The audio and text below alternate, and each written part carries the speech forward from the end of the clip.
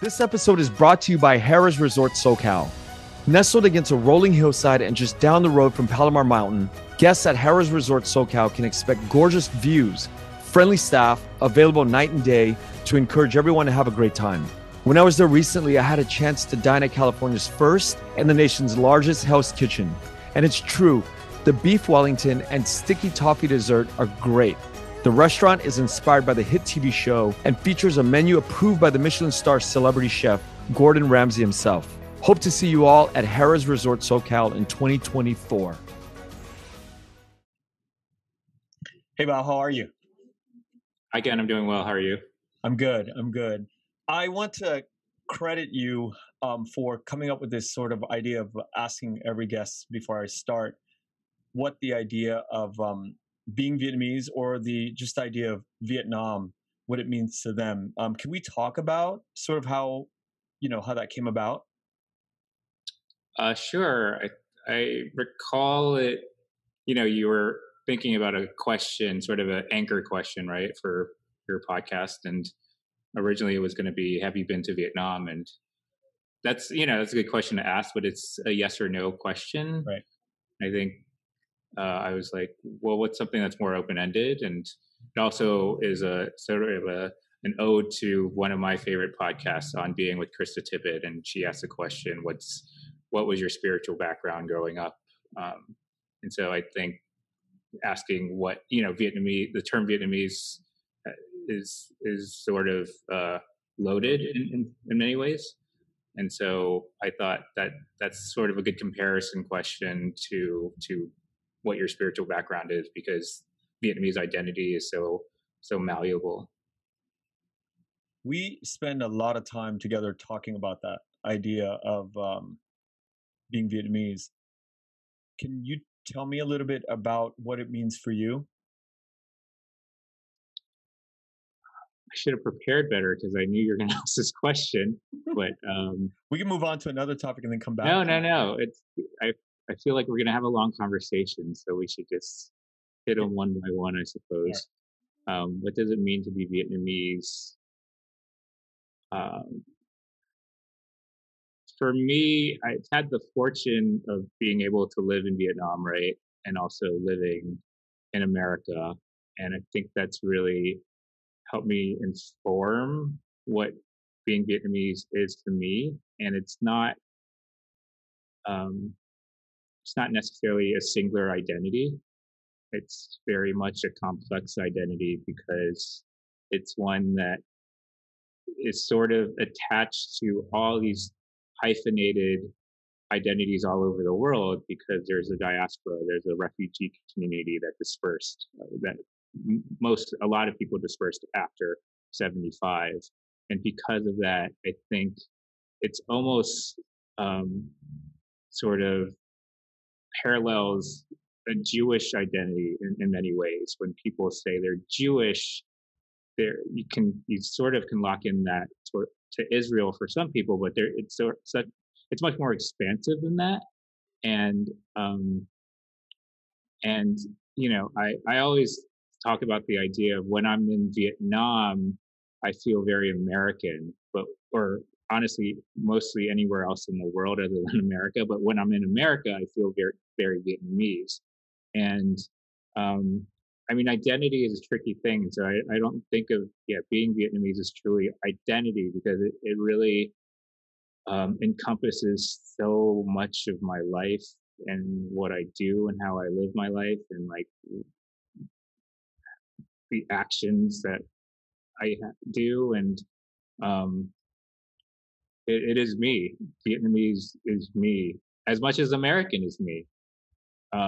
We all sort of have, again, these complex identities, complex characteristics and traits of ourselves. And I think for me, it's part of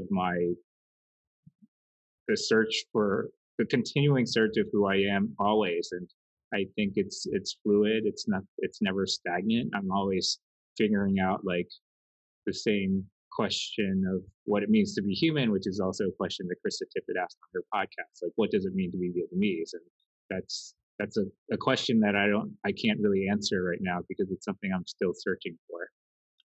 Do you think 30 years, 300 years from now, being any particular anything matters? Do you think being or retaining this identity or even talking about it right now on a podcast even matters 300 years from now when we're all blended and everybody's, like what's that movie with Kevin Costner, Waterworld, and everybody's sort of like the same tone? Is it important that we even even ask ourselves this question? Totally. I think like celebrating difference is very important to the experience of society and being a human and feeling like you belong to a community. I think people tend to want to find the commonality all the time. And I think that is sort of a very superficial way to look at the way we live, because if we don't distinguish difference, then we don't kind of distinguish suffering, we don't distinguish class, we don't distinguish um, discrimination, prejudice, when all these things will exist. And even in 300 years, when people think that, the way that the world is moving, maybe there will be attributes that are very similar and identities will feel the same, but there will be a way where certain people, certain classes will put down another group because say, well, 300 years ago, your family was Vietnamese, but my family was XYZ. So there's always, I think it's human instinct, for better, for worse, to create these hierarchies. And I don't think, you know, 300 years from now, there's going to be some utopia where everyone's equal. And I think the idea of difference is important. Audre Lorde talks about, she was this feminist writer, and and she was a African American feminist writer, and a lot of white feminists were like, oh, you don't try to distinguish yourself as a black feminist and white feminists, we're all feminists. And she's like, no, I come from a very specific background in that we have to acknowledge that difference in order for us to move forward and try to build more like justice and equitable societies. We need to realize that there are differences that divide us, that create systemic racism, that create systemic inequality. And I would like to think that some of those systemic challenges and things that distinguish us on that level will sort of go away. But I don't think our identities, just because we might all look in a similar fashion, that the way we treat each other will be that different, to be honest. These are all very nuanced details. They're talking about an idea of being Vietnamese or the identity. When I think about you in the early days of meeting you, and my earliest recollections of who you are, weirdly, I think about a photographer shooting rock concerts, right? I mean, that's my earliest sort of thoughts of what you did professionally. Can you take me? I know that there's much more to you than that particular period in time, but I've never really kind of asked you about that. But I'm curious about that particular point in your formation. Can you tell me a little bit about the photography that you did in New York and how you got into it? Sure. So I was, I think, right after I graduated from college, I went to NYU, and I graduated with a politics international relations degree, and I was planning to be a lawyer for a long time, but I always had this sort of passion for visual arts, visual storytelling, especially photography and cinema. And I bought myself a digital camera as like a graduation gift to myself. I was like, okay, well, I went 4 years. I got my undergraduate in a degree that I thought my parents would want me to have. So this is sort of a creative gift to myself. And I mean, I don't remember necessarily like the very first concert I went to with my camera, but I remember just going there, and I've always been a person who looks at the world in a very visual and spatial way. And um, when I went to a concert, even before I brought my camera, I'd always just imagine myself taking pictures, or and like just really admiring how the lighting of a concert, or sort of the setup, and how a performer moved, and how I would love to capture that on film. And so, yeah, I just brought a camera to a concert one day, and this is like before, you know, iPhones. This is like 2005, 2006. And so, when you go to a concert today, there's every single person has their iPhone up, and they're actually watching the concert primarily through their Screen. their screen, right? But back in the day, people weren't taking out their phones, and actually, not a lot of people had digital cameras too. And so it was a different time. It's crazy, just in the span of like 15 years, how concerts have changed. And yeah, I brought my camera, and I just like took some photos, and I kept on going to concerts. Me and my freshman year roommate Christopher Kelly, he was a musician, and we used to go to concerts like 3 or 4 times a week in New York. It was great. You can go to like Radiohead one night, and then Wow. like Wu Tang Clan the next night, and it was just so.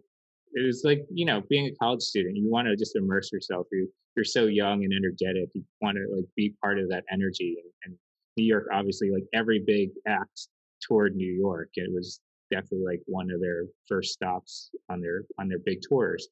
Um, and yeah, I just started taking photos, and I started posting it. I think Flickr had just started, and I started posting photos, and that was like blogs were just blowing up, and my people would just start using. They would just take. I would put like a Creative Commons license on it, which basically just says anyone could use it, and people would take my photos and just credit me, and link back to my Flickr, and within a few months, like I would see that my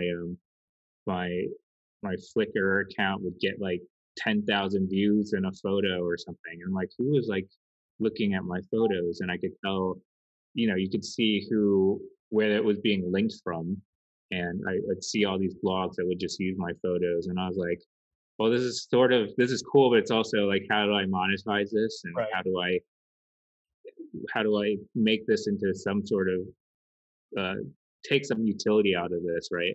And so I would contact the editors of these blogs, and they were just starting with these blogs, which they're huge now, like Brooklyn Vegan, Stereo Gum, Pitchfork. These were just like really small blogs at the time. Um, and I was like, hey, you're using my photo. Thanks for the credit. If you need like staff photographers, I'm down. And I was literally like the first staff photographer of Brooklyn Vegan, which is a huge music site in New York. It's like millions of unique visitors today. But at the time, he was just a vegan in Brooklyn. That's why it's called Brooklyn Vegan. But yeah, over time, I started going to concerts. I'd shoot like 2 concerts a night, and then Rolling Stone contacted me. Like the New York Times used my photos, and it just kind of expanded from there. And I just love the idea of like capturing another art form through my art form, right? Capturing music through photography, and how it was almost a challenge to me. How do you take an image, a single image of a musical moment? And it was, yeah, it was, I mean, really fun times. It was like really wild times in New York actually too. In the early days, having that digital camera, were you given access in the very before the big blogs or magazines would reach out to you? Were you given access to the stage, or how did you get shots that were, you know, able to be of any quality, if you weren't given access to the stage or backstage? Um, I went to a lot of like small shows first, like a lot of club shows, and you can kind of like sneak your way up this top. And my friend Chris, he would go to the shows with me, and he just has no shame, and he would just, you know, plow through to the front, and he would just take my arm and pull me, and we'd get to the front of like Radiohead, and like I remember seeing Coldplay with like 90 people, and I shot Adele's very first concert in America. It was at this place called Joe's Pub. It was And you aren't being commissioned for any of that yet. the Joe's Pub one was, but like Coldplay, Radiohead, no. I would just, I buy a ticket, and I actually, this is post 9/11, so there was security, but they weren't checking for cameras. And I would sometimes sneak it in if they would. Sometimes they would start being pretty anal about like bringing in cameras. So I'd bring my book bag and I'd like stuff it with dirty underwear and like gym clothes, and I'd surround my camera with this stuff. And then they would open it, they would immediately see the dirty gym clothes, and they would not want to go through it. And then I just, I went in with Fucking my brilliant. camera. Fucking brilliant. It's like so smart. Wow, that you think back a lot of people that get started in any industry, or would you say that that's sort of like the start of where directing and all of your sort of art pursuit came from? No, I would say like the very first time that I thought I like actually had some artistic talent was I was 15. I was taking like a photography class.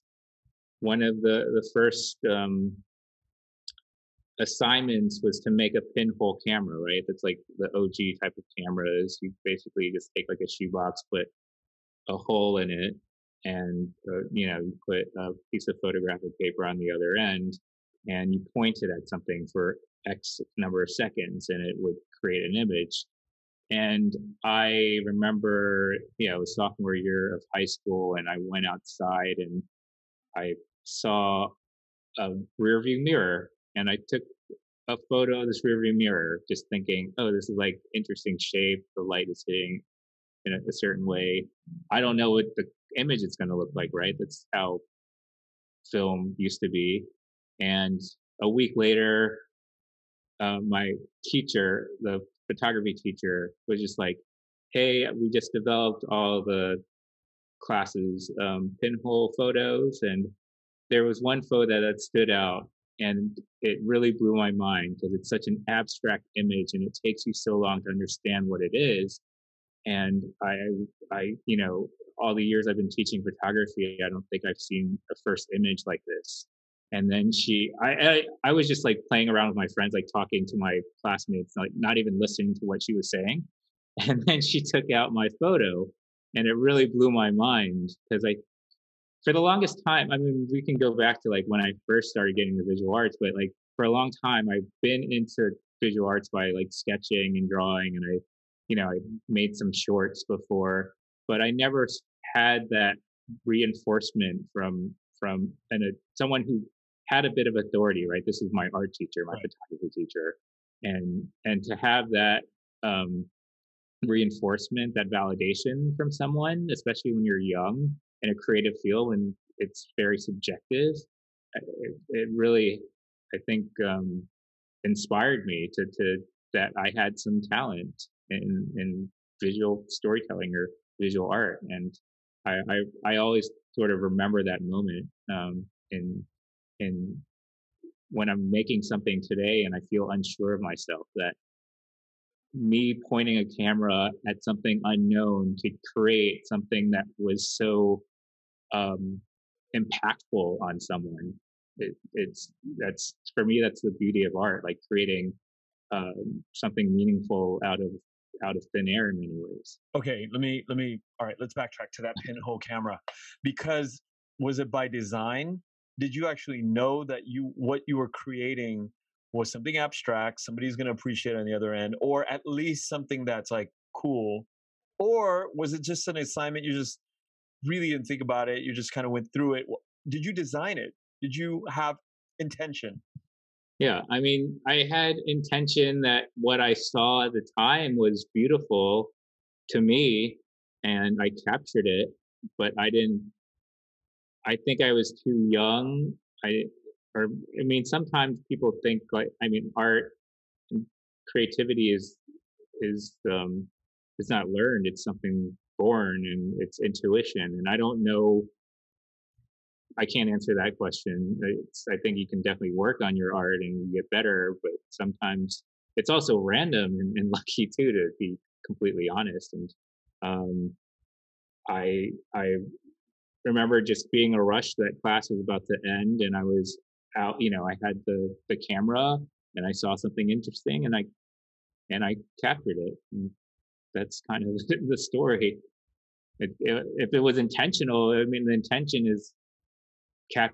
I think the intention of art is to capture beauty, and for me, in many ways. So that's what I went out to do that day, and I didn't think anything of it until, I think validation. People might say like validation is overrated, but we're making.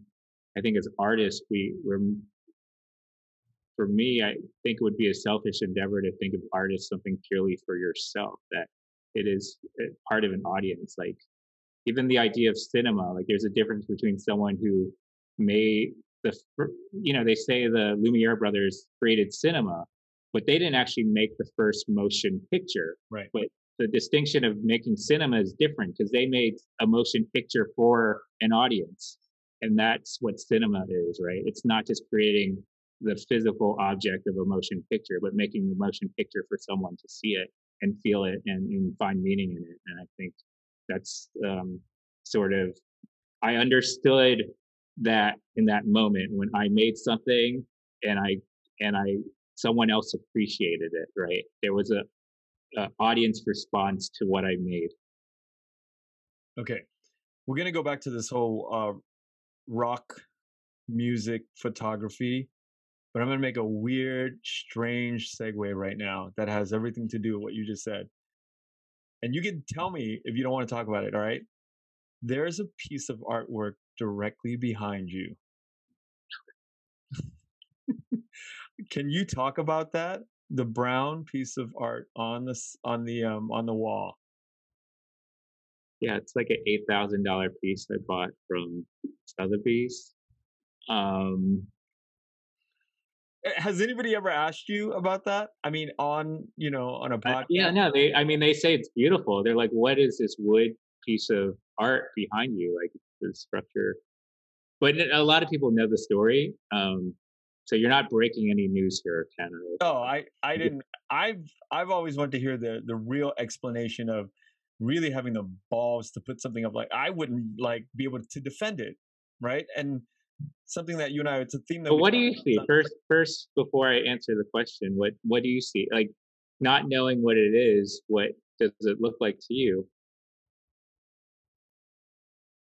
Are you asking me as a friend that has been over your house before? And I'm asking you as someone who's never, as a listener or viewer of your podcast, like not knowing anything. What would you interpret it as? We can't see the whole thing. We Okay. can see a part of it. But if we did see the whole thing, okay, to answer that question, I'd be one of the first guys to say, you know what, I am kind of intimidated to answer what I really believe that is. Right? Just my personality. I'm unsure. And I always marvel at the fact that you're very sure of the decisions that you make in the movies that you put together, in the dishes that you make for dinners with our friends. And then you put up that piece of art. And I think it's symbolic of the courage of somebody who's willing to make art and defend it. You know, it's representative of who you are. And I kind of wanted to get to that, right? I want to fish for that sort of angle. Well, I don't really care what it is. I just want to kind of hear sort of like your. Okay, well, very kind of you to say all that. It's something I made from the packing material that I had when I moved into this place. I was looking for art to put up on the wall, like I was going to put up a friend's photograph, a painting, but I really loved the texture of this packing material, and I knew I was just going to throw it out. And so it reminded me of a lot of art that I've seen, and there was I the texture of it is really interesting, and you can form it into many things. And also, it reminded me of the material you find in a bird's nest, and I thought, having moved into a new place, this art also symbolizes the idea of a nest, building a nest and building a home and building a place of shelter. And I just threw up on the wall, and when I first put it up, it's very flimsy. So every morning it would change shape, and I thought that was really interesting Mhm. too. Because like every day I wake up and this art kind of morphs into something new, and I thought it was just going to be temporary, but it's been up for almost a year now. And I think people, I'm used to it. It's something that creates a sense of it's like a natural material that adds um, a little hominess to. I live in a loft, so it's very industrial, and having this gives it, I guess, sort of a more organic feel in a way. Um, Yeah, I'm not trying to break new ground. I just kind of wanted to hear. Okay, but yeah, I mean, I was just like, I'm trying to be more intentional, even like what I do with my waste, right? Yeah. What with the materials that I throw out, like how can I utilize things that I was planning to throw out, and how do I be more intentional about the materials that I use in my life, and like the meaning behind each piece of art um, in my living space. Okay. So when you're putting up something like that, you don't have all the words you just expressed to me. You don't have all that figured out. Those words have to come over time, right? So when the act of putting something like that up, did you think about, were you concurrently thinking about what you just explained to me, or did it come as an impulse when you were like playing with that thing and you're just like, oh, let me put it up? And I guess what I'm asking is was it a gradual process, or you looked at it, you were inspired by the meaning of it, and you put it up, and it was a very quick thing? Uh, you know, I'm speaking for this specific piece, I guess. It was a gradual process. Um, I when I was younger, I dabbled in sculpture too, and painting, and just mixed media art. And um, I, I was at the time, I was just like, oh, this aesthetically, it'll be aesthetically pleasing, right? And it's not. I'm not throwing out all this material. So those two aspects of this piece were immediate. But like in terms of it being like the symbolism of it being a nest, it was until I put it up there that that that really sort of solidified in my mind that, oh, this looks like a nest. So it's not just aesthetic quality, and I think that's how I view art in general. Is like in the initial creation of something, you have one intention, but as you keep on creating it, and when you finish it, the meaning evolves. And um, again, that's what I'm drawn to in sort of art, social sciences, that it's not necessarily fixed. Everything is Mhm. evolving. And that's the process that I think many modern day humans, we sort of get fixated on the end product, the end result, and we just kind of want to force a story that we're shaping, a song that we're writing, a poem. We want it to come out a certain way because we think in our head, it's got to be delivered a certain way. But really, it's along the journey to get to that sort of end product is so ever changing. And it's hard to be reminded of that all the time when we're in such a delivery line oriented world. Like I try to think of like we talk about this a lot, and just as a refresher to your listeners, the idea of intention behind your choices, and it's not the how, but the why of things. And for me, I think I like to think, and a lot of people think this, like obviously human beings are we're part of nature, right? Um, so everything we create, our inventions are an extension of nature. Therefore, our art is nature as well. So everything we create is nature, and that's our kind of connection to the natural world, and not just the connection. That is the natural. We are the natural world. Everything that is created is the natural world because of that. But at the same time, because we're human, and what distinguishes us from, say, other animals that don't have this sort of um, consciousness of what they create, or what they create is very utilitarian or functional. That's what makes it different. Like the reason that people might say, why do we need art?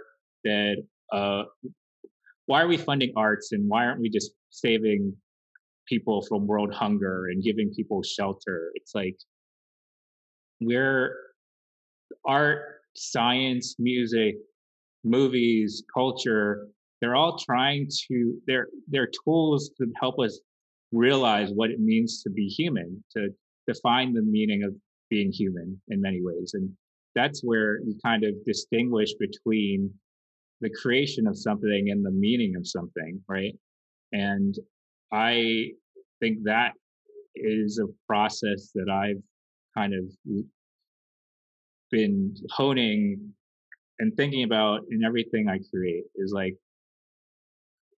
you know, the process of making something and how that brings me joy, but also the meaning and the value it can create once it's done. And not just the value it gives me, but the value it gives everyone who looks at it, and what meaning that they place on that same object that I might not have intended, right? It reminds me a lot about how messy life is. Really messy. What we just went through in the last 4 years politically here in the United States, it's a messy, um, really ugly feeling that we went through. But we've talked a lot about how, in order for things to kind of arrive at where they do, we kind of have to go through that process. It's very much like love, almost, right? We sometimes get into these really gnarly fights with our family, our lovers, or but we don't realize where the end game is. And I think that's how sometimes we end up in divorce, or we end up breaking up, because we don't see sort of like the where we land at the end of it all. And this idea, like, I think I come from a little bit different generation than you do. And I like to talk to you about this, segue into this idea of like your generation and the way you guys see love. And I'm on the tail end of like this older generation. Really, we don't, especially Vietnamese Catholics, we don't, want to ever divorce. We come from this sort of like rigid way of looking at it.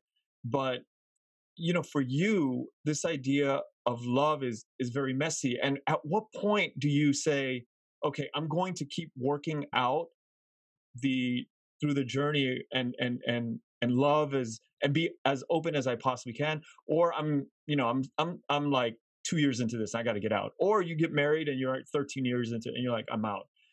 At what point does it stop? Because I know that the idea of being messy is, you're very comfortable in that sort of space. I mean, messy is what define messy to me, because messy can mean a lot of things. Uncomfortable. Yeah, it's uncomfortable. It can be violent, and I don't mean physically violent, but I mean violent in fighting and disagreeing, being polar opposites. That's messy. Yeah, I mean, for me, as you know, and I've gone through a lot of heartbreak in my life, and I think that's made me a better person in many ways. It's made me to be hopefully a better partner to my future partner, and it's made me re-examine a lot of the assumptions that I've had of relationships, and expectations that I might have had of my partner. Um, but I think there's like this really beautiful idea that, you know, that I've had my heart broken so many times that at this point I've decided just to leave my heart open because it's so broken, right? Does that make sense? Yeah, That that makes perfect sense. Yeah. because it's been battered and shattered so many times, instead of trying to fix it because it's been shattered, it just remains open instead of thinking it's been shattered. Yeah, Like, that takes a lot of courage though, for even to even fathom that you're gonna just keep it open for more destruction and for more mess, right? That takes a lot of strength to have the confidence to say, "Oh, it's gonna turn out to be okay." But well, takes it doesn't even have to turn out to be okay, right? It's like, I mean, I guess I'm a Scorpio, for better or for worse, and what people have their assumptions about Scorpio is that we're very passionate, and I think, you know, the highest form of human emotion is love, right? And I think for love in order for that to be the highest form of human emotion and feeling, then you have to be willing to feel the exact opposite of that when you're rejected, or when that, you know, when it swings completely the other way. How can you experience the highest form of human emotion and the greatest joy without being willing to experience the greatest pain? And that's how I see it. Yeah, I see it in the way you create too, because it takes a certain fearlessness, I think, to put your vulnerable thoughts out on a page or on screen. And I've gone through this so much in my life that you I think a lot of artists struggle with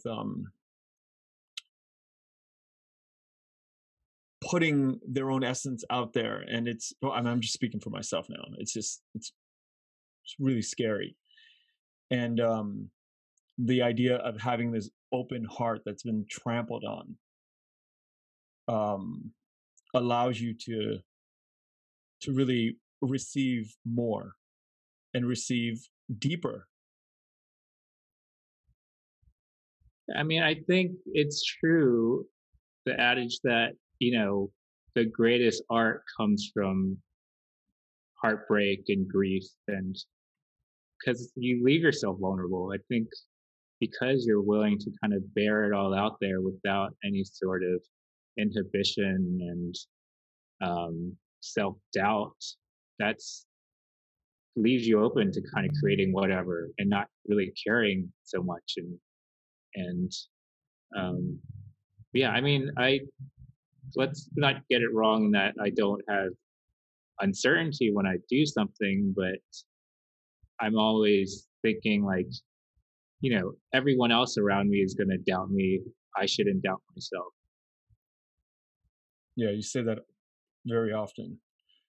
Living in Vietnam, I haven't spent the amount of time that you have there. I've been back and forth a lot, and I've noticed that this idea of vulnerability in society, in families, we can't really communicate openly. I don't know. Maybe I hope I'm not crossing the line with saying such a general statement, but how do you feel about that? Do you feel like there's sort of sometimes there's walls that are, and let's talk about just being within our own families, that there's this inability to sort of really connect on that vulnerable level between ourselves and our parents? I think, you know, I'm only speaking from me and sort of my experience, and because, or I mean, hopefully it's relatable to people out there, but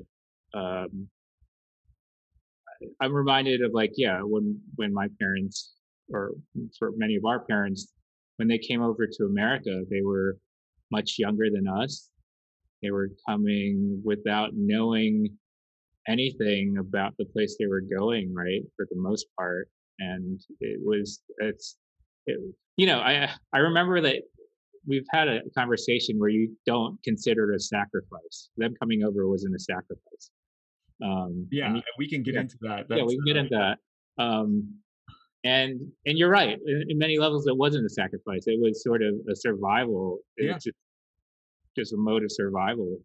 Yeah, I hope I don't get flack for that because it's a very blanket statement. Well, we definitely need to get in deeper with that, what I meant by that. But yeah, I just don't want people to take it out of context. Like they Yeah, did. I mean, but it's a part of like the complexity of our experience, right? That I don't think you can make a blanket statement and say like everything that is a sacrifice, right? Like what, but I think heroism and sacrifice becomes synonymous a lot of times in courage. And I think what they did was very courageous, but it's not necessarily sacrifice.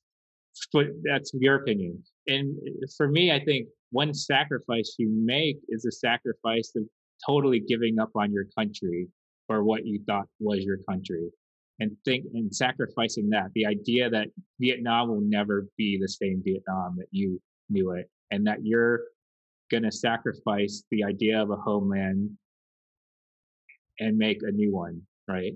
And so you're sacrificing a part of yourself in that way. You're sacrificing a part of your identity because you're sacrificing, quote unquote, your homeland, your motherland, and what that means. And I always think of our parents as the greatest artists because they had the power to imagine a completely new future and a new home out of nothing. I think that art of creation is very beautiful. And I don't think it's given enough credit to our parents' generation to have that sort of artistry, that imagination. It's a good point. But our relationship with our parents and especially with the way that they've raised us, it's sort of simplistic to say, well, they didn't raise us like Americans. We have this immigrant background. It was hard for XYZ, but we should have a sense of empathy in a way that what they were going through at that time, they had to raise children in a new country after leaving their country and losing their country in many ways.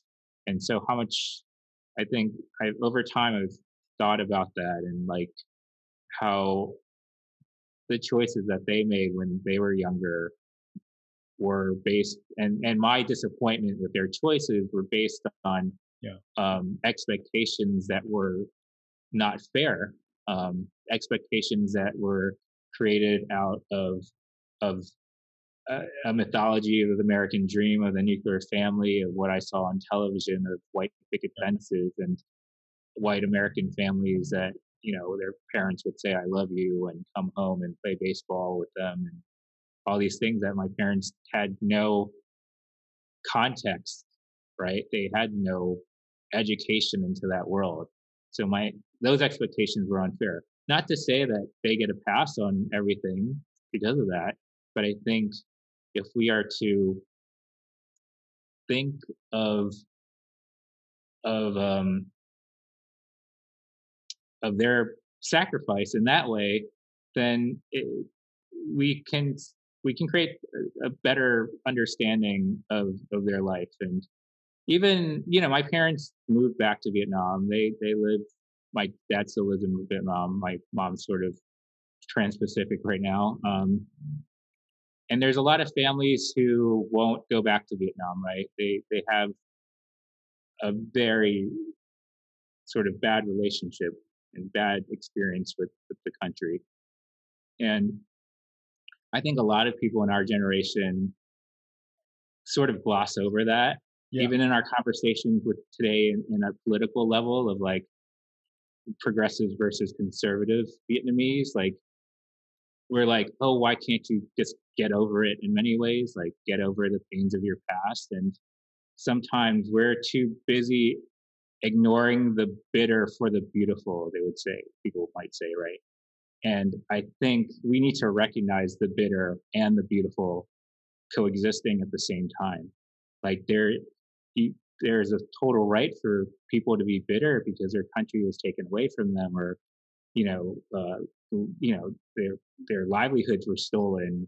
But there's also a beauty in being able to live in a country where you can um, profess your love for Vietnam, for you can put up a Ho Chi Minh photo, and that freedom is also something to be celebrated. And I think it's just those complex, uncomfortable conversations that we aren't having with our parents or these generations, where it's a dualistic society. It's contrast and not complexity. And I think the world needs more complex conversation. Why do you think we're not able to simply bridge that divide? Um, I mean, I think we're trying to. I think your podcast is a tool for that, to bridge divides. Um, the prominence of social media, of cable news, of debate that is less um, contemplative and more combative, right? There's that proliferation of competition rather than cooperation. It's all these different things. Are Yeah. you hopeful that we one day will be able to see or contemplate, have our community, our Vietnamese community throughout the whole world being able to contemplate and sort of sit on the differences and just share it and be in the space together and share the space together of right, left differences? Are you Um, I don't even know it's like hope is the right word. For me, like the little moments are enough for me. I don't want necessarily, or I don't believe that we're all going to come together and agree on everything. And, but I think there's room for civil discourse between logical, But rational it's not human. happening, is it? I don't I don't feel like it's happening. I mean, that's in part why I'm so gung ho about doing what we're doing right now, is to sort of expand this idea of being comfortable with sitting with both sides and just sitting in each other's pain almost. But I'm not Yeah, hopeful like I, you are. I think it starts though with you have to sort of have like some form of objectivity and almost moral objectivity, right? And when when when there's not an objective standard of what the truth is and what fact is, then it's hard to have those conversations between people.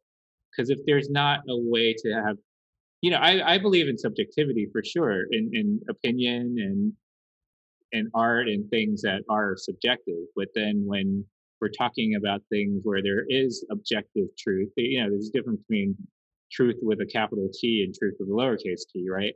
And the idea that one truth, the objective truth, is something that it's subjective, then that's when you kind of get in these arguments. And I think it's hard to, and you're not trying to convince people, but you are trying to have, again, civil discourse. But it's hard to have a civil discourse when the objective line is totally different, right? Yeah. So I mean, it goes back to like misinformation and your sources of information. And I mean, we're speaking specifically about politics. I know that's what we're speaking about, and so I think it comes down. It's more a systemic thing that has to be worked out on the root level in order for us to really think about these other conversations. Because if someone says the sky is blue and the other person says the sky is green, then how do you have a civil discourse about that? And that's why I'm not hopeful, because this stuff is so unclear anymore. Is this going on in Vietnam in terms of sort of societal disagreements? Do you feel the polarizing sort of people taking sides of whatever, if it's politics or way of life in Vietnam? Is this sort of polarization happening in Vietnam, or is it just unique to the Vietnamese American experience today? I This is just based on my experience. I'm not an expert in sort of like comparative culture, but from my experience, most people will just not be like Vietnamese locals might just not engage in a political conversation. It hasn't been part, and this is to say, you a certain type of education system there where politics is not, that sort of political discourse is not encouraged, Yeah. and it's part of, While here, very much encouraged. It's, civics education is like a pillar of the American education system, for better or for worse. Yeah, it's almost like I think when I had first started to meet all of the filmmakers, I always thought it's all about just a beautiful story, putting together something like that can kind of move you emotionally. And the more that I've been able to spend time with you and other filmmakers, I realize that everything that we watch has some sort of political, not direct message, but it has a viewpoint. And maybe American cinema, being able to kind of have that freedom to kind of express viewpoints, it's inextricably tied to our freedom to be politically expressive and open. The more that I get to know you, the more I learn about how important politics are, and being open to learning about the nuances of politics. Where did that come from for you? Well, I grew up in Washington, D.C., so right outside the seat of American power, you could say. And I think being that proximity to the American seat of power always piqued my interest. And I was, most of my classmates' parents worked in the government, and like the customers at my parents' store were working in the government, either as diplomats or bureaucrats in most cases. And so I think that just made me interested in that. And I always saw, I remember, my high school was John F. Kennedy High School, and the values of John F. Kennedy were literally plastered on the wall, right? And he was a president, I think, more than any other president in American history, really valued the role of the citizen in government and in creating a better and just country. You can argue that President Obama did that as well, but I think sort of the modern model of that was created by John F. Kennedy. He wrote Profiles in Courage, right? Yeah. Okay. And I remember there was this class in sophomore year. Sophomore year apparently was very formative for me. Sophomore year of high school, there was a class, NSL, National, State, Local Government class, taught by Mr. Griffith. That was one of my favorite classes of all time. And we would just watch speeches by John F. Kennedy. We would learn about the creation of the Peace Corps.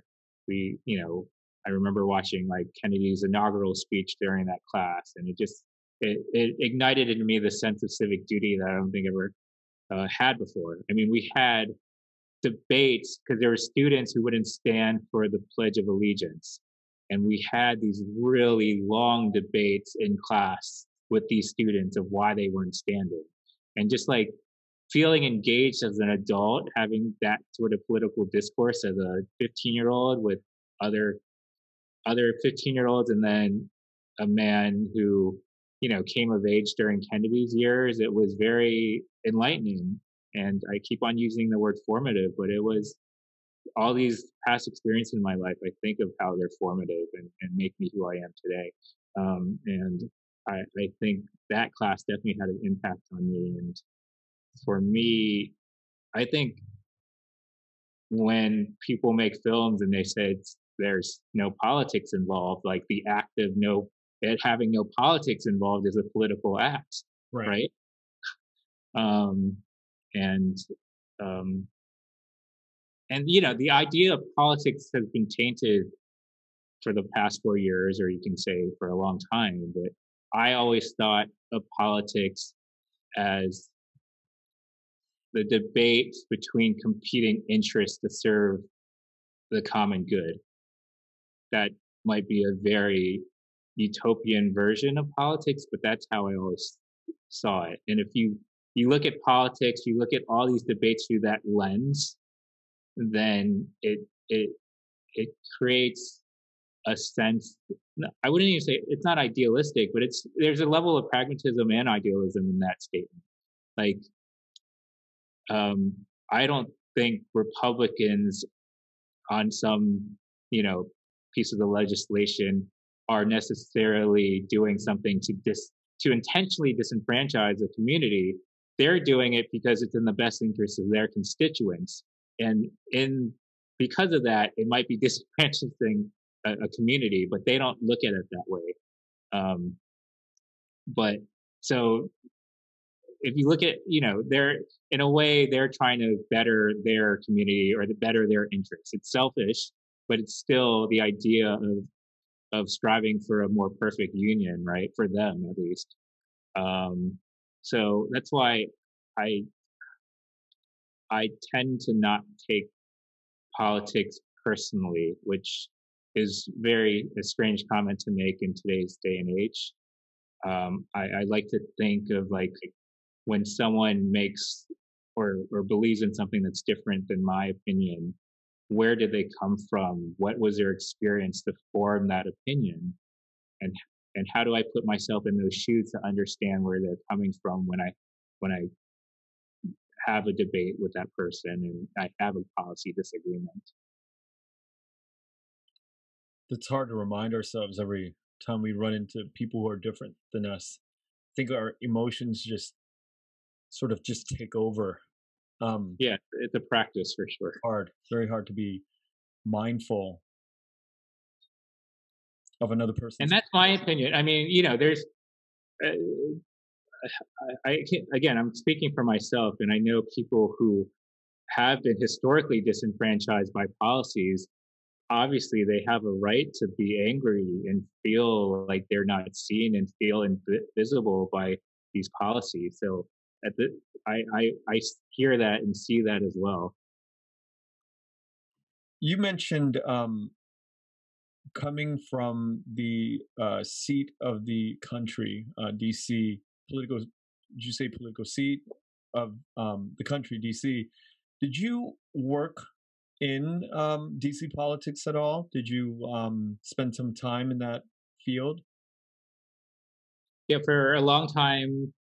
I mean, if people don't know, I'm a filmmaker, because I don't even think we talked about that at all.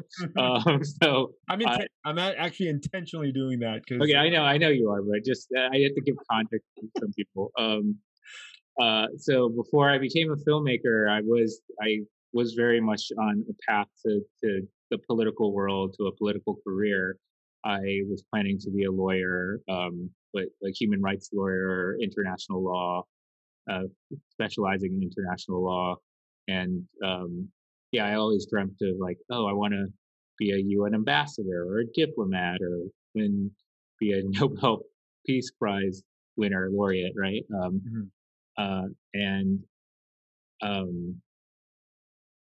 Sorry, what was the question? Did you ever work in DC? Okay, so yeah, I did. I was briefly in the Peace Corps. I lived in Kyrgyzstan. I never knew that. Okay, yeah, I lived in Kyrgyzstan before I met you. 2007. I How left long? not very long, like a summer. I left for some personal reasons But wait, and let's talk about it. I never here. even Okay, wait. Where is that in the world? Pardon my ignorance. I have an yeah, idea, but can we talk it's about that? near Afghanistan, Kazakhstan. It's Yeah. one of the So stands, obviously. yeah, so it's 3 months roughly. And what did you do? I was okay. So, you taking a few steps back. I joined the Peace Corps.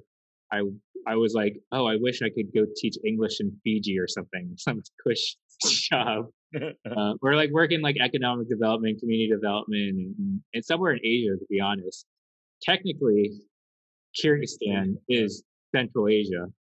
I remember getting the call, and they're like, oh, you just got stationed in Kyrgyzstan, and I'm like, is that a country? I've never heard of Kyrgyzstan. Borat. This is right at the time Borat was big. So I'm like, don't you mean Kazakhstan? They're like, no, Kyrgyzstan. I'm like, okay, I have to look it up immediately. And I went to Kyrgyzstan. To be honest, it was right at the time that my sister um, was pregnant with with her first child. And my sister and I quite close. And when I was in Kyrgyzstan, um, I was with a host family, and there was like a little baby there, and it just felt like kind of I didn't want to miss the feeling of being there for my nephew's birth, right? And it was like I and just I think the pains of being isolated in a country like Kyrgyzstan, which is a very isolated country and it's something dramatically different than what I'm used to. All of those things like um, just created this abundancy of fear and isolation. And What were you doing there? What was your mission? I was teaching English. That was going to be That my was it. The Peace Corps sent you there to teach English. and I mean it shows the power of language too, right? What you think you want to. I had a lot of before that. I mean, sort of. I'll quickly answer your other question. Like I had worked for AmeriCorps. I was building like development programs for immigrant communities post 9/11, trying to redevelop Lower Manhattan and Chinatown. And I was really interested in the idea of like rebuilding the community after tragedy, after something as horrific as 9/11. And, and, um, and I thought, oh, I can do that in Kyrgyzstan or somewhere else in the world, like a post-war society. I was very interested in development post-war in post-world societies, post-conflict societies. But they're just like, we need English teachers. I mean, that's what these countries need in order to they felt develop. Is like that is a huge um, tool that people use to just to progress in their own development, but also a country's development. It shows how Western centric the world is, and for better for worse. But that's what they wanted me to do. So I learned Russian for a little bit. I'm don't recall any Russian anymore, but I lived there. I taught English. Lived with a close family. But I was dying to go back. This is 2007, summer 2007, and I went back. And I don't have any regrets because after I witnessed the birth of my nephew, I went to work on the Obama campaign, which was the most life changing experience of my life. How so? Um, just I think on sort of symbolic level, seeing someone and having a candidate with the name Barack Hussein Obama, first of all, believe that he could be president was inspiring. Just the very thought of him being president was inspiring for me. I think many, um, immigrant children who always felt unseen growing up, especially immigrant children with a funny name. Um, so that was one reason it was life changing. But meeting all these people from all over the world really that wanted to become part of this one mission to get this one person elected. And that collective sense of purpose was something I'd never experienced before in my life. And we had volunteers fly over from the UK, from Greece, from Japan on their own dime to volunteer for a Wow. president that they had no say in terms of voting, but they would not. You know, we had my first short film that I co-directed with an old friend of mine, Adele Pham, was about a volunteer, a Japanese volunteer who knocked on over 1,000 doors for the Obama campaign. Um, and those stories will always stick with me because it just shows the um, the diversity of support that he had and what um, it meant to the world that someone like Barack Obama could become president. And I remember the night that he became president, it was probably the most magical night of my life Yeah. because we had put in so many hours of hard work. Like we were working 80 hours a week, 7 days a week, for from I started in June up until November, right? Nonstop. And we didn't care. We loved it. We would meet people old and young, all different races, creeds, genders, sexualities, and it was just something that was really beautiful that I don't know if I'll ever experience again in my lifetime.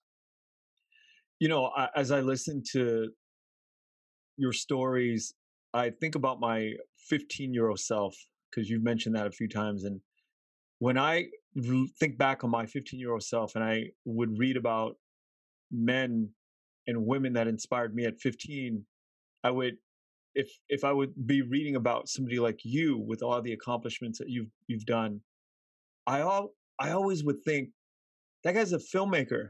Like he studied film and he went off to make a few movies and it just got better and better and better.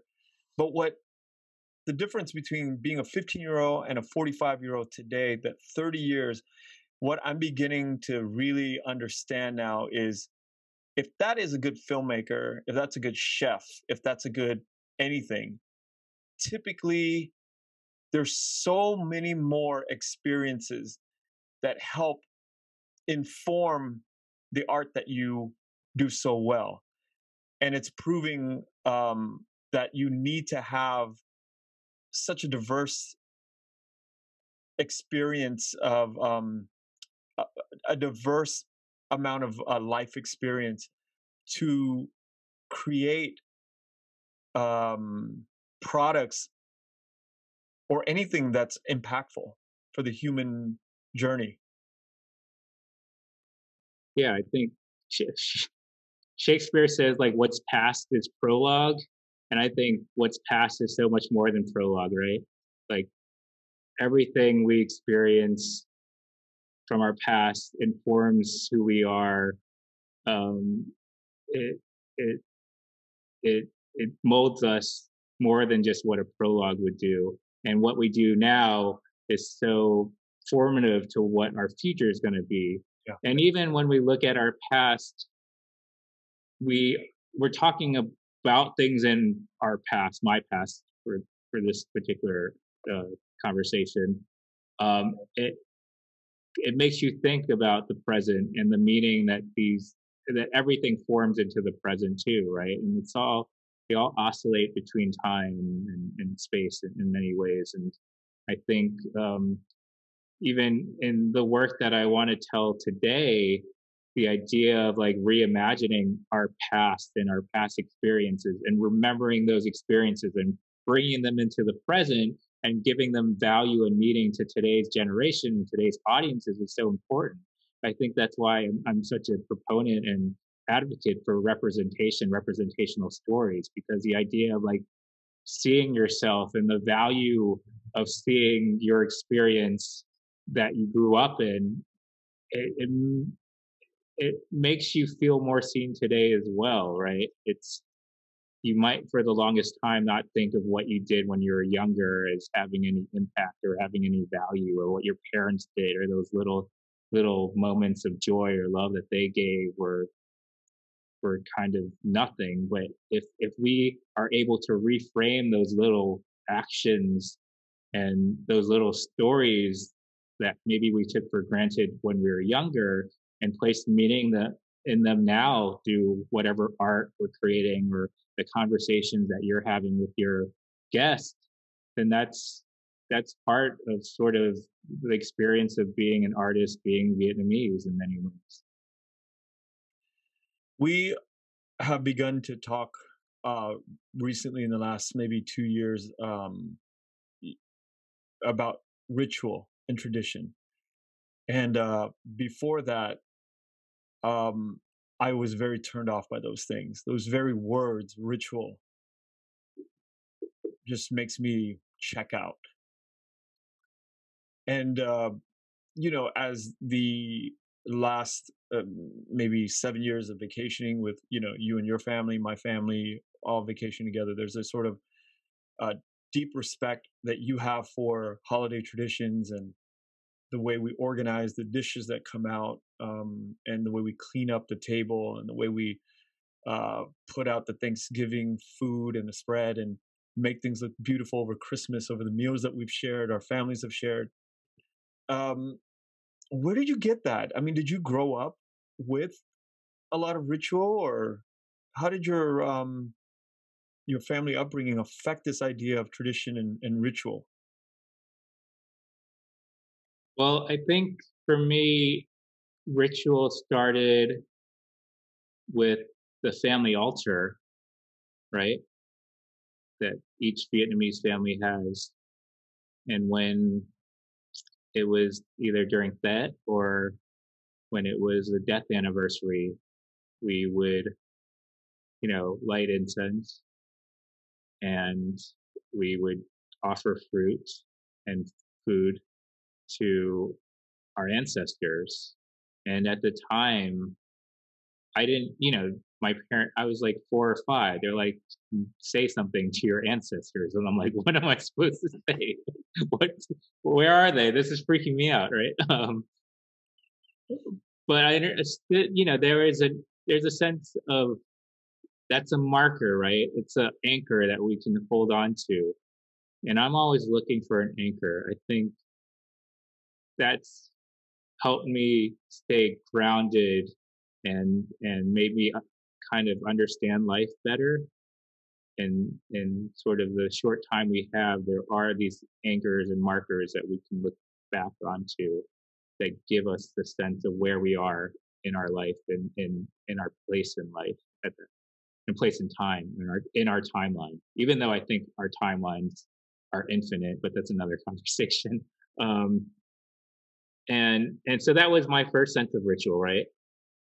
Did your parents celebrate Thanksgiving and Christmas and do all the things? No, they didn't really celebrate Thanksgiving. They did celebrate Christmas though, and every year we would put up a Christmas tree. And the last year that we didn't put up the tree is when my parents got divorced. And I think that really was devastating for me. How old were you? 12. Oh shit.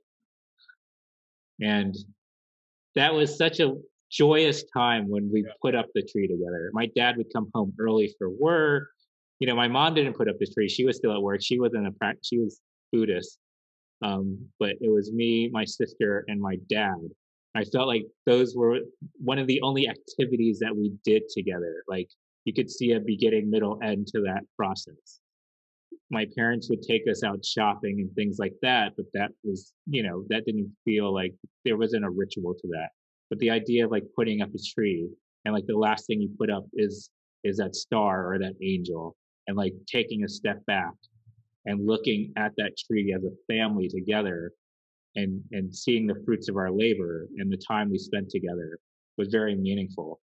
And it was a shock to me when I was 12 when we didn't do that for the first time, right? And my sister tried to continue that ritual, and it was even harder because she had left for college that same year. So my world turned upside down in many ways, and I kind of felt like without an anchor in my family. Even though my family was not necessarily close, like my sister and I were very close, but we had that anchor of wanting it to put up my the Christmas tree. And my sister, I know she got in arguments with me because she didn't understand it too. She's like, "Why do you want to put up the stupid Christmas tree?" Right? And you know, it was just a symbolic thing in many ways, but it made me understand like that power of ritual and like the meaning of doing something together at a certain time and reminding ourselves to like take a bit of a pause in a year and days that can kind of um, blend into each other, right? And that's why those markers are again important for me. It's revealing to hear that story, because I think many Vietnamese kids, and I don't know in Vietnam today, but many Vietnamese kids in the US, when their parents heard birthday, the fuck, we don't celebrate birthdays. We mean birthday. Like, there's none of that. For the most part, there wasn't, I think, a tradition of celebrating birthdays in Vietnam. And then I think when I was growing up, it was so silly to even say, "Hey, mom and dad, can I have a birthday party or can I have cake?" Or there was no such thing as birthdays. But has that changed in our culture?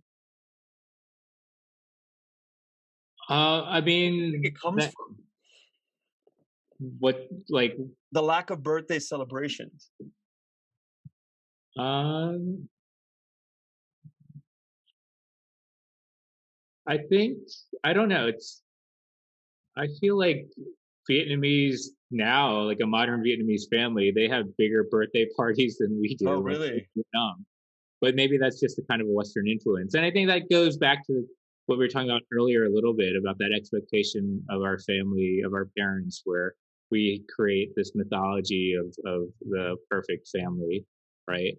And one of the things we're, as a filmmaker, when you're writing a script or you're making a documentary, you're the best things to film are ritual. Is to film a wedding, a funeral, a birthday, because it's something that can connect to an audience, but it's something that again is ritualistic and has a sense of grandeur in some ways, and it says a lot, it symbolizes a lot. And because of that, I think growing up, when you watch like these American sitcoms, you see the kid's birthday party and something silly happens, right? And I think that idea was ingrained in my head as a little kid. And my parents didn't really remember my birthday. I sort of like had to nudge them and remind them. Do they remember it today? No, I mean my dad might because it's on Facebook, but my mom, it's like a month later. She's like, "What is your birthday?" It doesn't bother you today, does it? No, because I think I've kind of, I would maybe evolved isn't the right word, but I just have less expectation of my parents' relationship, of mine and my parents' relationship, for better for worse. Yeah. I mean, I'm sure if they wish me a happy birthday, and my dad will probably watch this, or listen to it, but I think I would. My dad wishes me a happy birthday, yeah, on Facebook. But it's, I don't know what the feeling will be like unless it happens. I imagine I'd have a feeling of joy if someone wished me a happy birthday. I think most people get that feeling of joy, of somewhat of a validation, as as superficial it might sound, but having a friend recognize that you were born on this day, there's little things in life that feel nice, right? But in Vietnam, I think it's crazy how big the birthdays have become in certain families. It's like Halloween now in Vietnam. Yeah, I mean Halloween's not big as it is like in say New York, where like kids go out and but I mean that if you want to compete with any other holiday in the world, I think that would win Yeah. without any other celebration. And so God, it's not you know, just I think it's sort of um it's not fair to say like Vietnamese don't like ritual. It's just like which rituals we actually place our yeah, on.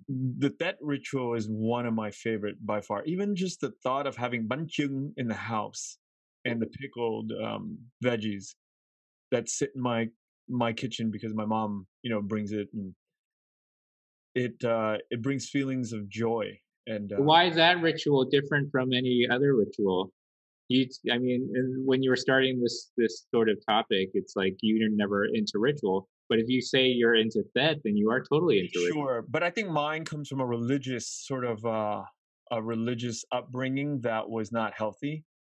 And I think the idea of ritual and sacraments, and I think you've revitalized that part. You and another friend of mine, a dear friend of mine named Tad, has really revitalized this sort of sense of ritual going hand in hand with spirituality. I think that's a necessity.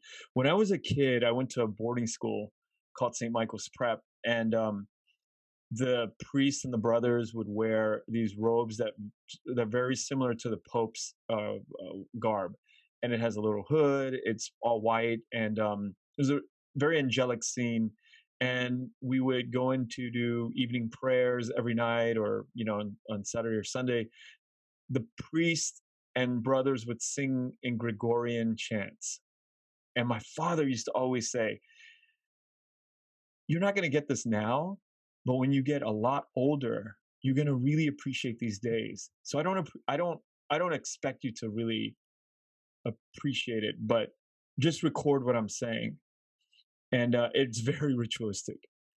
That part of my life was buried because of my hate for religion at the time. And but now, as I spend more time with you and with Tad, I become more aware of how important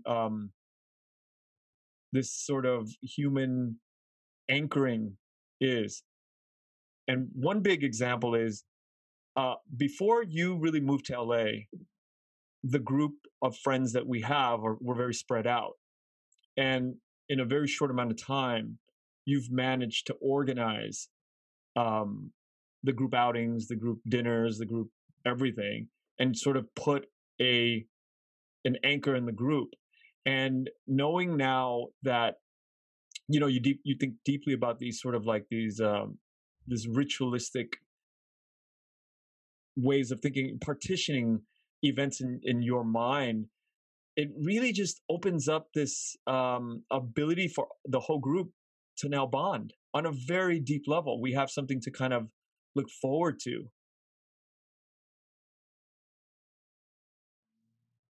Thank you. I mean, I didn't. I thought that's how LA people hung out anyway. So Weird, right? Not really. It was very random before, and now we rally around birthdays. And I mean, we were all very close, and but we just didn't have the Christmas that we just shared together, our big group of friends, everybody was COVID tested, everybody got tested. And you know the the dinner was very special, and it was very special because of the amount of the heavy emphasis, and just sitting together around a big table and eating this beautiful meal that Chef Nguyen Bui, put together for us, was um, rallying around this sort of idea of anchor. And the more I think about my deep dive into this exercise of, of figuring out what it means to be Vietnamese, it it it now becomes apparent that this idea of having ritual, whether it's religious or cultural, is vital to human existence. yeah, I I think it goes back to your memories of like, yeah, that, right? And that has always been a gathering place for Vietnamese families. And I think the idea of a meal has been a gathering place for all families of all different cultures for since the beginning of time, right? And we're starting to lose that as a society. We're starting to lose the art of gathering, the art of appreciating conversation. And I'm guilty of this. Of like when I was growing up, my parents would leave on the TV and the news in the background, and we wouldn't talk to each other. Um, God, that's so sad to think about. It's like the most sad image of a child having to watch TV and not engaging with the parents. Are in the same room, but in essence, right? yeah, but at the same time, I was grateful that we were all eating to get dinner together. Because Wow. some people didn't have that privilege either, right? Some kids would just watch TV by themselves and eat dinner. You know, I'm just have to share this very proud thing about my family. My father and mom made sure we had dinner every night together, and there was no TV. The four of us would eat. My father was so funny sometimes that literally when he cracked a joke or we cracked a joke, I don't know if it was on purpose or what, but many times he would be on the floor holding his stomach and laughing. And the floor at our house was really dirty because, you know, it's just so much traffic in and out. He would be on the floor, and sometimes I would be peeing in my pants at dinner because we couldn't hold our laughter. I mean, that's sort of the family, and I always thought that every family was like that, you know. And the more I've gone out and talked to people like you, and it's just such a sad and just when I think about that, I think, and I'm not trying to change other people's way of life, but it is. You and I talk about this too. It's not a segue, but it's building on top of this whole idea of like cultures, and I won't say what culture, but a lot of cultures that have dinners together and really talk to their children and just engage. And my wife and I, we talk about this constantly. It's so difficult to be present, so difficult to just put my phone down and engage with my children. And I know they only have a short amount of time with me. They're on loan for just a short amount of time. But even knowing that it's a short temporary thing, having that phone or drifting off mentally, it's so much easier than engaging with each other and talking to each other. Yeah, I think it's telling that our most recent president would often eat alone, watch the news, eat dinner by himself, and President Obama would make it. He would stop every meeting. He would make sure, like 6:30, he'd go and have dinner with his two children and his wife, and nothing could change that in the 8 years that he was president. Right? If he was in D.C. and they were in the same city, they would always have dinner together. I didn't know that. Yeah.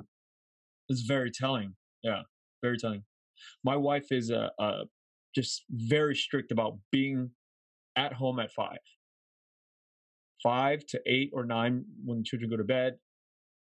And I'm beginning to see the logic and the strength that it has given me and just my own personal life to follow and adhere to that, because that is an anchor, that's a ritual that's so important to the development of these little people that we're raising. Yeah, I think they talk about this. I might be going off on kind of a tangent here, but like the idea of symmetry in nature is also a tenet of beauty, that people equate that with beauty. And the idea of symmetry is having something like a circle is like kind of the perfect form of symmetry, right?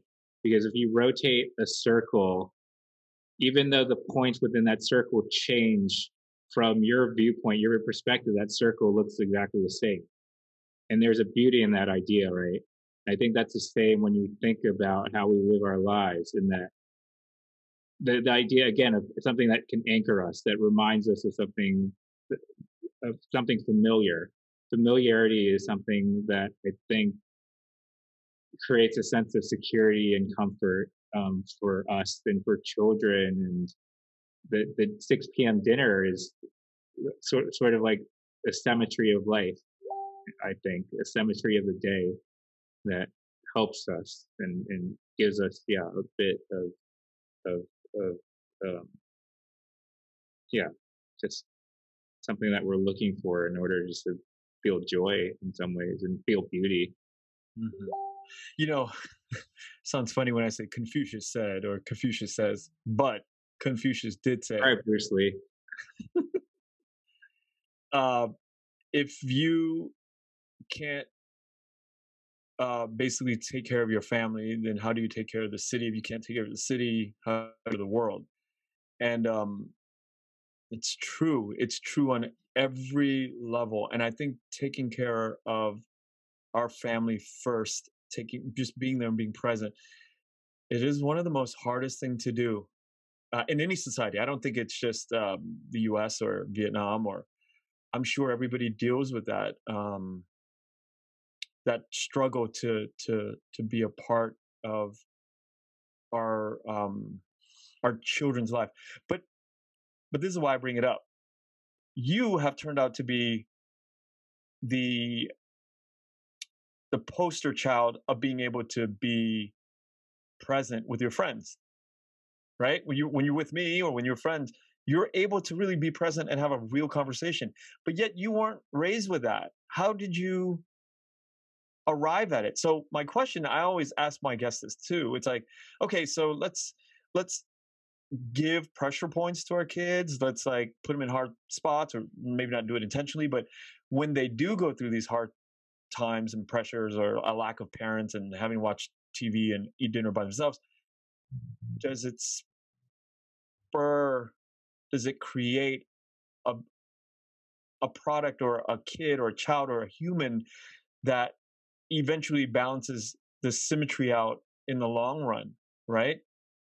Or does it just depend? I mean, am I going to give my children all of this like 5, 6 o'clock attention for dinner, and then they're just going to turn out to be like they take it for granted, and then just turn out to be empty, you know, empty bozos in their mind because they've had so much privilege of having a father and a mom that really checked in? Or is it like Nguyen, he went through some crazy pressure or lack of family connection at dinner or whatnot, and but you turned out to be even more anchoring in so many families that I know that grew up with complete households. Well, I mean, I should give a lot of credit to my sister Mm, and my relationship with her, and she was very much my anchor growing up. And so even though, yeah, I wouldn't consider my childhood to be bad in any ways. My family, my parents worked hard to put food on our table, to give us shelter, and they gave us love in the way that they knew it. And so my recollection of these experiences is not meant to be some critique of their right. parenting, but it makes me realize, like, it, it's again, hate to keep on using the word formative, but it forms me, and it forms like who I aspire to be, or what I believe um, is the path that I would like to take as a caregiver, as a parent one day. But yeah, my sister was helped teach me compassion, and also honestly, the church taught me a lot of these things. Mm, And even though I'm not a practicing Catholic today, I think the the morality, the allegories that I was taught when I was young gave me this moral objectivity, this sense of compassion that I carry with me today. And I don't, I don't um, pretend like I know the answer to. I mean, sometimes I pretend like I know the answer to a lot of things, but I'm trying to change that about myself as well. Um, I am trying to be more curious and less like certain about things. But yeah, this is I don't know what type of parent I'm going to be like. How my experience as a child would make me as a parent. I hope I can be a good parent to my children if I have children one day. But I don't know how I would act. It's like the the question of nurture versus nature, and Yeah. something that I don't have the answer to really at this point. You you link so many, and I bring this up again. You link so many people up together. I remember a few years back, I needed to take a trip to Bangladesh, and I reached out to. I think I just posted on a Facebook post, and you shot back with a DM right away.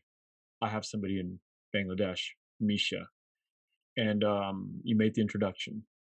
Uh, that move that you did, I mean, I'd always had that kind of respect for you as a connector, but where did you learn how important that kind of stuff is? And that it's a big skill to have, and I think it is almost the foundation of filmmaking aside, your skills aside. I want to almost give credit in that department. It's a huge ability. Where did you learn how to do that? But just to clarify, what's the exact ability that you're speaking of? To connect, to remember how important human connection is, and referring one good friend to another good friend. I mean, that's a very rare quality because people are typically just like, oh, I don't want to make any connections. I mean, I just want to keep the connections to myself. But you've always seemed to put people into contact with other people and having that faith that people are inherently good people. What is the Um, root of that? Where did that come from? The Obama campaign, or and I had never thought about it as like something that was like unique to I me. can tell you it's rare. I've been in the world of business for many years. People are very they hold those cards very close to themselves, and it's rare when you meet people who are very open and free to hand out contacts and make connections beyond your. Um, I mean, I think if someone is my friend, I would like them to meet my other friends around the world. And I know what it means to like, I've been in the place where I've gone to a new country without knowing anyone and someone connecting me. And the idea of welcoming a stranger to a new place, if I can help make that easier for a friend, then there's no downside to that for me whatsoever. Uh, to There make is a kind of a downside if you think of it. There's multiple downsides. What if one guy doesn't hold up the end of the bargain and is embarrassing, you because you made the connection? That's one downside. The other downside is like, I'm going to hook up somebody else with a contact that I worked very hard to kind of retain for 8 years, and I'm just going to give a lot of people. So there are downsides. I mean, there's a science. I you know what it is? Game theory. I think we can go back to that. There's got to be some game theory that you've always talked to me about connecting people, because it's not a normal trait. Well, I mean, I'm trying to think. I Maybe mean, I to can be have honest, a thought of it. Yeah. it could be a vanity thing, to be honest, to show that I know a lot of people around the world. Just being completely Yeah. transparent, that could be a thing. Very honest answer. Yeah, but I, we talk about this idea of reciprocity versus being transactional. I think if I can be my brother's keeper, then someone else will also be my brother's keeper. If that's a reciprocity I see in that, of like if someone is, I don't want my friend to get and we're speaking specifically about friends, right? I vouch for you and I vouch for Misha, and I knew you would get along. I don't randomly say you should meet this person because you're going to be in the same town. I think you would get along with this person, and they also happen to be in the same place. Mm. Um, so in that sense, but I also want to surround myself with friends that I can always vouch for. right? Yeah. Why would you? I mean, I try to, yeah, my circle of friends are people that I love and that I think that my other friends will also love. I think that you have this perspective on Vietnam because you've lived there for a long time, and this idea of separating sort of like your Americanism when you lived in Vietnam. You made sure that you didn't taint the waters or taint the people that you hung out with this your American ideals, or you were able to very smoothly sort of blend in and leave the Western kind of culture. You were very mindful of it. Well, okay. Well, let's to think about it in sort of a comparative sense of like when you walk into someone's home, do you critique their decor? Do you go into their cupboard and critique what they have in there? It's like a sign of respect when you walk into someone's home. Sure. And the same reason that Asians take off their shoes, it's a sign of respect to that person, right? Of that home, right? They are not going to bring the dirt from outside into your shelter.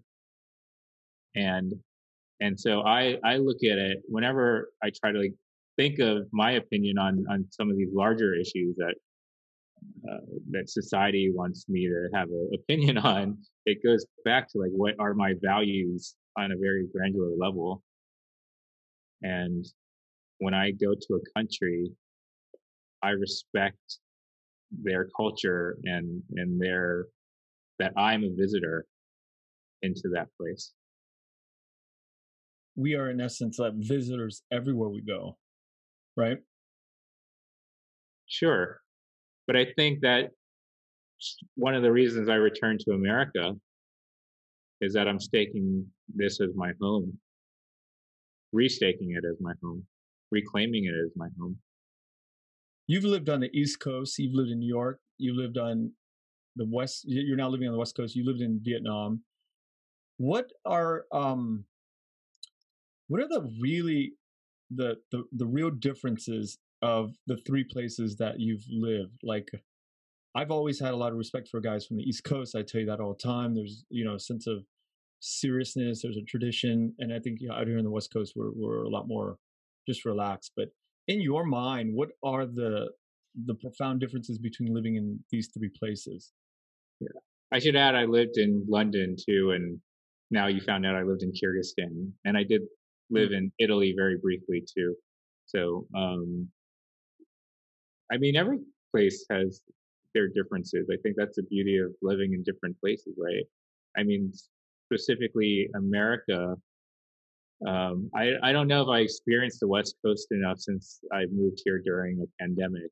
So that's a very different way to enter into any space is through um, a moment of pain and urgency and tragedy, right? Um, I mean, to say that though, the second week I moved to New York was September 11th, so I did move there when it was very much a place of tragedy, but it turned into a place of resiliency for me because I stayed there 12 years after September 11th, like for a long time, and that's why I fell in love with New York is that I saw that sense of we're gonna rebuild after this. We're not gonna sort of let this become our identity as a city that is only affected by 9/11, but what happens more, it's a city that's affected by the days after. Um, I think on a very sort of um, again superficial level, people think that East Coast and especially New York is a very you know entrepreneurial city. It's a hustle and city of hustle and bustle, city without much pause. And for me, the West Coast is a city, or the West Coast in Los Angeles is a city of pause comparatively. Mm. The city where it's obviously spread out geographically compared to New York, and I think I'm very much into how cities are designed and how that Yeah. influences the way that people live in that design. And I think because of that, I came here because I knew I had a group of friends that I could kind of bypass the the the negative effects of living in a very sprawling city because I didn't need to make friends or immediately, and I didn't have to have that obstruction. New York, it's much easier to make friends. It's still difficult because the city is so large and it's always moving so quickly. Um, and in Vietnam, I I sort of came into Vietnam with a serious relationship that became my anchor for better or for worse when I was there. And from there, I kind of sprouted into other sort of friendships. Um, but I'm not really answering your question. Well, in some ways I am, but Yeah, well, it's a very broad question. Yeah, and I'm leading into another question because I think the 3 or 4 places that you've spent a lot of time, I think that there's a next stage that you've talked about. This idea of, the idea of being able to create in a space now where there's not a lot of distraction, namely the desert. Can you tell me a little bit about your attraction to, one place in particular is the deserts out here in California. Can you go into a little bit about your vision for living or building something out there? Sure. I should prefix by saying the first time you took me out to the desert, I hated it. And I remember we were like driving past.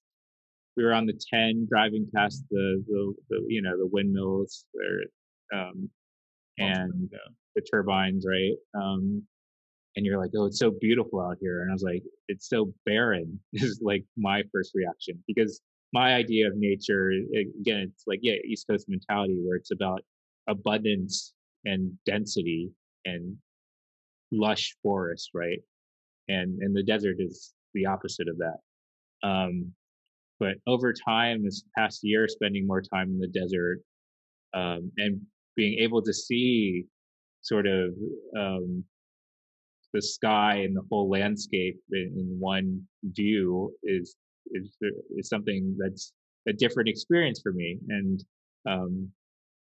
I, as a filmmaker, as an artist, I'm always thinking about how I create the optimal space for my mind to create, like the idea of having something that's blank that I can, paint my canvas on, figuratively. So the desert to me is almost like this Thoreauvian retreat, right? To get away from the sprawl of an urban environment like LA and give myself a refuge. And I look back at the artists that I admire the most who had these type of retreats, and I'm very much a student of history of like these artists didn't, you know, there was a reason they were great artists, and it goes back to what we were saying earlier, even of like intention and did I know if I was, or the process. And I think you create an optimal environment for your process to strive, and you know your process and you know how you work and you know what you need to make what you consider your best art. And in many ways, people who know me, I'm very, I have minor obsessive compulsive disorder where I like to see things in parallel lines, or I don't like to see a lot of clutter. And I think it just, especially when I'm writing, I like the idea of like the only thing that I see is what's in my brain. I'm going to put it onto the page or put it onto a screen. And that's how I felt. I mean, not everyone works in the same way. But I hope that by creating this this retreat, this refuge. There are other artists who I can create a community for in the future who are looking for the same thing. Why is that important to have, a place to have these artists come in and be together?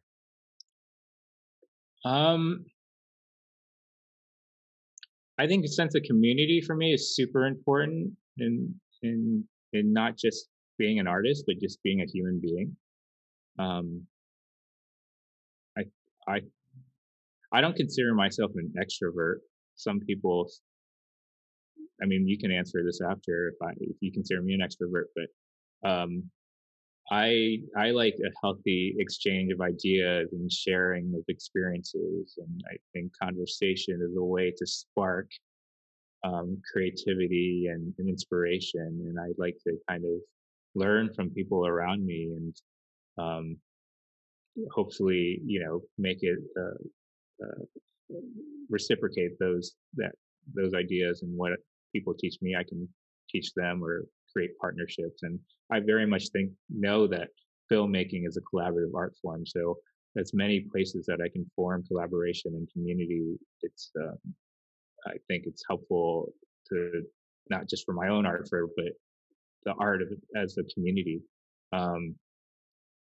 And in a way, I think about legacy a lot, but not legacy in well, this would be sort of a physical legacy, but um, there's a quote from like James Baldwin, who's like probably my favorite writer, and he talks about his mortality. And I'm sort of paraphrasing this quote. Like he said, when you look through the wreckage and rubble, when someone's digging through the ruins of my life, I pray that somewhere in those ruins, in that wreckage, they'll find me, and that they'll find something useful in that wreckage that I've left behind, right?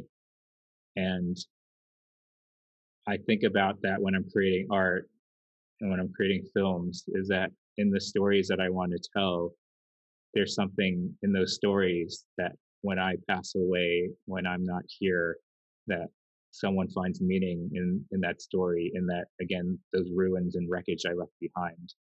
And maybe the space in the desert is a physical manifestation of that idea in many ways.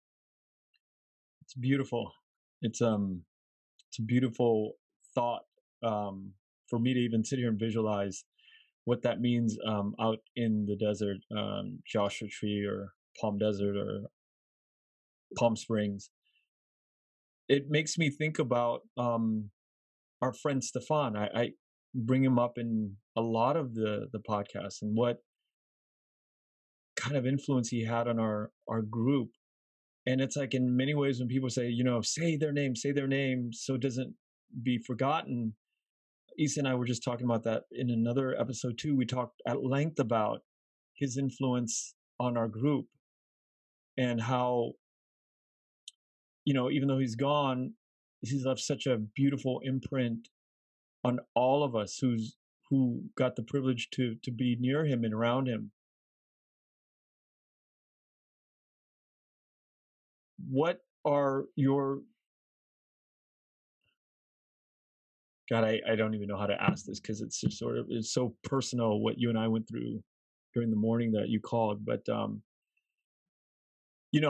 want to attribute a lot of the opportunity that I had, and I can say this too because you were there with me on a specific project. I think I was in and out of the film business, and Stefan really wanted to make sure that I was attached to something that he was writing, and he wanted to have Anderson attached, and made sure that we were on the team. And you are a young filmmaker starting out, and he put you on the project for Saigon Yo. And I will always thank him for that. For it could have gone many ways, because he was already an award-winning filmmaker, and he could have just didn't need to honor his word. But time and time again, he just made sure that Anderson and I were always on that project to make sure that it moved along. And he gave us sort of the keys to the car to say, hey, drive me to the place where it needs to go. And that sense of community of bringing you, Elizabeth I, Danny Doe, and Anderson and Michael, community, and your James Baldwin quote of the wreckage. It's not even a wreckage. His life wasn't, a wreckage at all. It was, in fact, a very beautiful life. And I never want to forget that. And having this opportunity to talk to you, I just wanted to ask you to share some thought about Stefan Gauger. Well, I'll share like the first time I met Stefan, because it's a funny story. Try to lighten up this conversation a bit. But Stefan had just come out with Al and the Sparrow, and I was a young filmmaker in New York. I didn't know any other Vietnamese filmmakers except for like a couple. And I remember like seeing I had a subscription to like Movie Filmmaker magazine or something like that. And I remember he did an interview, and I was like, oh my God, this guy like made Al and the Sparrow. It's a great film. And I was so eager to meet him one day, and I was lucky enough to go out to the Los Angeles Asian Pacific Film Festival for this project that I did. And I remember opening night, I met Stefan, and I was like so starstruck. And after the opening night party, we wanted to go to the after party, and he's like, oh, just ride with me. And I was like, oh my God, like he just like that nice of a guy to like let me come and ride with him. And we were walking to his car, and I was expecting, I was like, I didn't know better. I was like, oh, filmmakers, directors must make so much money. And I was expecting like a nice BMW or Mercedes. And then it's like his broken down, what kind of car was it? Like a 4Runner or like it was like Cruiser or something. Land Cruiser that was like probably like 15 years old and broken down and full of yeah. And in the passenger seat, when I got in, he had like tons of just like clothes on it, and he's just like, "Hey, don't worry, I'll move it to the back seat." Just throws it to the back, and it definitely changed my perception of what a filmmaker was, and in a beautiful way. That sense of like of humility, modesty, and we often say that Stefan really had no ego, and I think that was a beautiful thing. That even with a film like Saigon Yo, he gave me a chance. I didn't have much experience at all, but I think he just knew that he was going to spend a summer in Vietnam, and he wanted to make a film with his friends. And like we've lost that spirit of filmmaking nowadays, right? We're just thinking about points and box office and who's going to watch it and what camera we're going to use, and less about the process, like how much joy we'll get making the film. And he made films with so much joy. Did. And that's such a beautiful legacy that he imparted on me. That's part of something with the James Baldwin quote that when I look through, and the idea of wreckage and ruin is obviously a figurative term. So that in my searching through the ruins of my experiences with Stefan, that's something that he left behind with me.